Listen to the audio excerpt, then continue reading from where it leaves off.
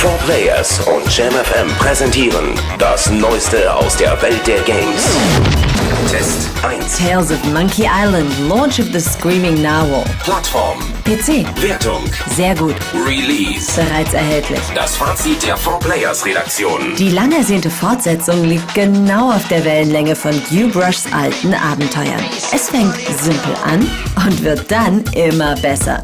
Was nicht nur am schrägen Humor, sondern vor allem an den durchdachten Rätseln liegt. Es gibt viele clevere Kopfnüsse, die das Denkvermögen anstrengen.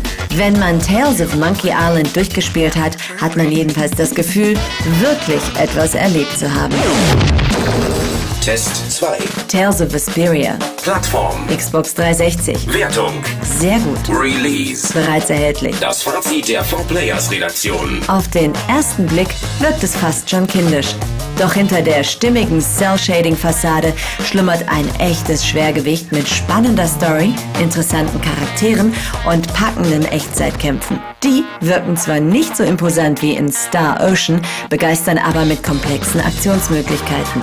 Tales of Vesperia ist damit das bisher beste japanische Rollenspiel der aktuellen Konsolengeneration. Test 3. NyxQuest, Kindred Spirits. Plattform. Wii. Wertung. Sehr gut. Release. Bereits erhältlich. Das Fazit der 4Players-Redaktion. Dieses antike Abenteuer verströmt ein ähnlich mysteriöses Flair wie das bezaubernde Braid. Das kreative Knobeln lockt Level für Level in die malerische Welt von Zeus, Argos und Ikarus. Die Kulisse leidet zwar in einer gewissen Monotonie, dafür punktet das Spieldesign mit einer angenehmen Symbiose aus Akrobatik, Kampf und cleverer Umgebungsmanipulation, die immer wieder Grips und gutes Timing fordern.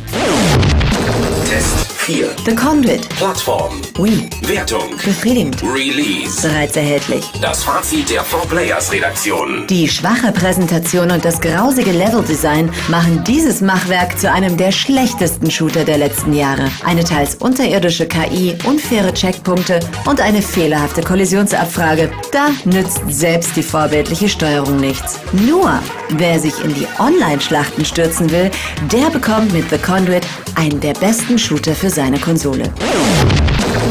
Vorschau. Tatsunoko vs. Capcom. Ultimate All-Stars. Plattform. Wii. Wertung. Gut. Release. Noch nicht bekannt. Der Ausblick der 4Players-Redaktion. Tatsunoko vs. Capcom hat sich eine interessante Nische ausgesucht, denn auf Wii gibt es nur wenige klassische 2D-Brawler. Die allzu einfache Steuerung mit Remote und Nunchuk könnte vielleicht der Langzeitmotivation im Weg stehen, dafür sieht es aber verdammt gut aus. Denn ob Leveldesign, Kampfeffekte oder Ideenreichtum, das wirkt bisher alles hochklassig.